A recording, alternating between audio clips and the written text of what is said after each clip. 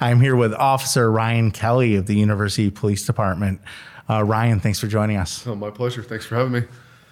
So tell us your 9/11 story. Where were you when you heard? What was your reaction? Yeah, so I was a freshman at the college, and I can't remember the class that I was at because I had chosen an early morning class. So I had just come back from class.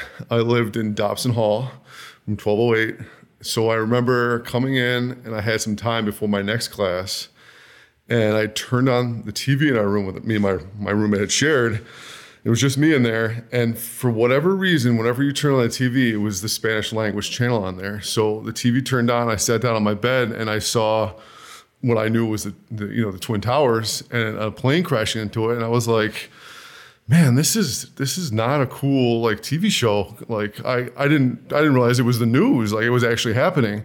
So I watched it for a little while, and I was like, no, this is weird. So I went to one of the major networks, and that's when I realized what was happening. And for me, my aunt and my uncle lived down in the city, and my aunt actually worked in the American Express building that was kitty corner right across the street from the Twin Towers. And as soon as I kind of figured out in my head what was going on, I got on my cell phone, and I called her, and I actually got through with everything going on. It was, back then the cell networks were, not like they are today. So I actually talked to her, and she was good. She wasn't at work yet, and obviously wasn't going to go to work, and the same with my uncle. So, and then I think I remember calling my parents, and, I let her know her sister was fine, and I had talked to her because she wasn't able to get through.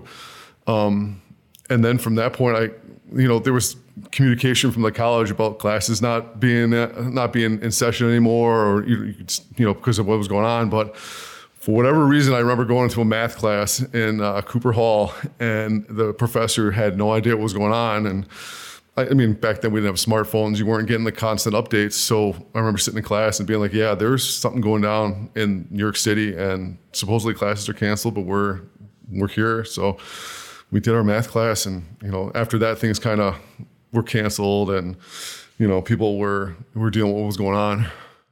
Describe what campus was like that day. I remember it was like a nice fall Brockport day, and I remember I played football, so I remember the incident happening, classes getting canceled, and then I remember going to practice. But in that time period in between, I just remember it just being weird, not what you expect at the college, not the hustle and bustle, just not a lot going on. The big thing that I do remember is that night, I remember outside Dobson in the quad there was a mulch mound with some bushes, and a lot of students had put out, I don't know if this is the day of or shortly after, but the 9/11 memorial with rocks, painted rocks, and there was a candlelight vigil and stuff like that. I remember stuff like that. But the other big thing I remember is, as a football team, we still had practice. And I remember, the late Coach Salamone talking to us, because we had a player on the team that was actually in the National Guard and got called out to go to the Rochester airport during this whole week.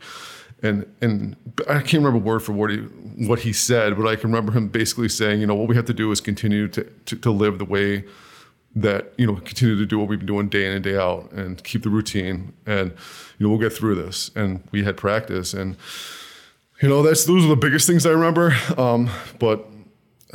Yeah. So you guys ended up playing Montclair State that weekend. Yeah. And we spoke with Coach Mangoni about that decision. What do you remember about playing that game against a school that was located about 20 miles from the World Trade Center? Yeah. I go back to, I think what the attacks were meant to do was to take America and throw them off, and not, disrupt life. And by showing us, whether it's professional sports, Division 1, 2, 3, by us continuing to live the way we did and continue to move forward, just did not let them have that victory. And I think that was important for us to continue to play that game, not just for the football team, but just for the college, to keep that normalcy, to keep that, people letting people know that everything was going to be okay. How long did it take for life on campus to return to some sense of normalcy? That's hard, because I don't think we've really been back to that normalcy that we were in, pre-September 2001. I think, we've been at war for 20 years, and whether it's affected you personally or not, it's been in the news. People have seen it, and some of the images that have come out, whether of Afghanistan or Iraq, affect you. And I don't think we'll ever get back to that normal. I think, it changed us. And whether it's for the good or the bad, I mean, it's, I think, yet to be determined. What type of personal impact did 9/11 have on you? I know you spent some time in the military, and today you're a police officer. I did. I was very fortunate to get into Brockport and get my education at Brockport. And when I got out, I always felt like I needed a way to repay that. And me doing something that was going to have an effect, not just on me, but like a good effect on the world, was always something I wanted to do. And the best way for me to do that with my lifestyle was to join the military. So I graduated, did about a year working in the private sector. Wasn't really happy with what I was doing. Wasn't scratching the itch. And I always, like I said, still had that desire to give back and actually like do something impactful. And then I finally decided, I started talking to an Army recruiter, decided I was going to enlist, talked to my parents, had a conversation with them. My mom she was supportive, but didn't want me to do it, obviously, what parent would. And I enlisted. I did 4 years in Fort Drum, New York at the 10th Mountain Division. Deployed once to Iraq for around 9 months, and was, the greatest experience, like the best decision I could have done for me. I progressed as a person, as an adult, so much in that 4 years. I learned so much, not just like from a professional military standpoint, but just as a person. Like the number of people that I interacted with from different backgrounds that had so many different life stories was just something that is irreplaceable. And, I met my wife before I deployed. I got back. I wanted to, move forward and, get married and start a family. And unfortunately, with the military, the way it's set up now, it's not really conducive to having, a family. You move around a lot. There's a lot of time commitments. So I got out and still wanted to do something. Still felt like the desire to give back. So I ended up eventually getting hired at University Police, and I've been here for 5 years now. So it's probably impossible to say exactly, but how much of an impact did 9/11 have on your own personal life and trajectory?